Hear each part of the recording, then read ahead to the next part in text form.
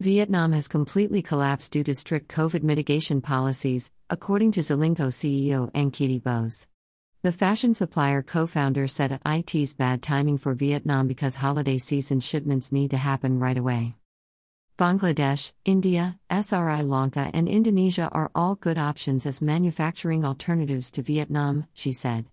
Greater than companies scrambled to shift manufacturing out of COVID-crushed Vietnam in time for holidays, according to CNBC. Vietnam has completely collapsed due to strict COVID mitigation policies, according to Anh Kitty Bose, co-founder and CEO of Zilingo, a fashion supplier to big brands that sell their products on Amazon and Shopify. A rising number of COVID infections and low vaccination rates have prompted the Vietnamese government to shut down a number of factories that manufacture apparel and shoes. It's really bad timing for Vietnam. The holiday season shipments need to happen right away, Bose told CNBC. She said clients are seeking to increase their manufacturing footprint in countries beyond Vietnam.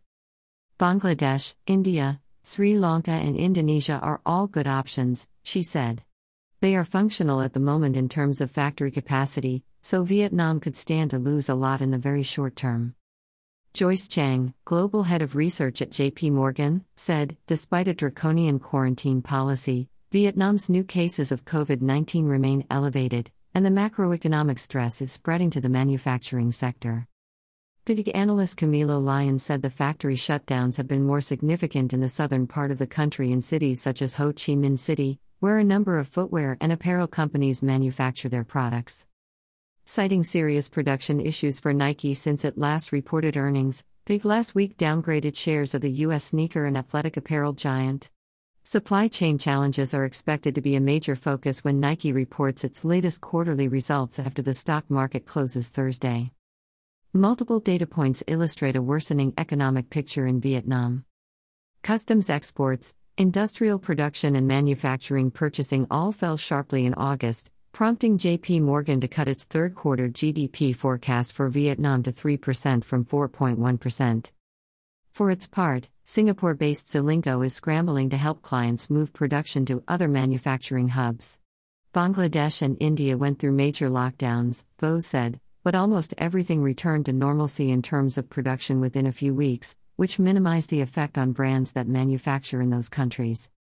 Less than 10% of Zilingo's suppliers are in Vietnam.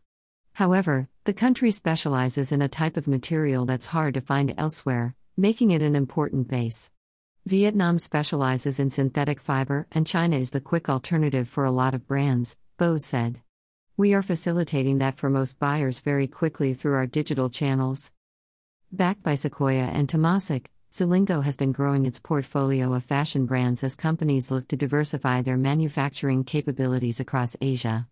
Zilingo also provides technology used by companies on the factory floors to increase transparency and help businesses better track finished goods. By Seema Modi at CNBC.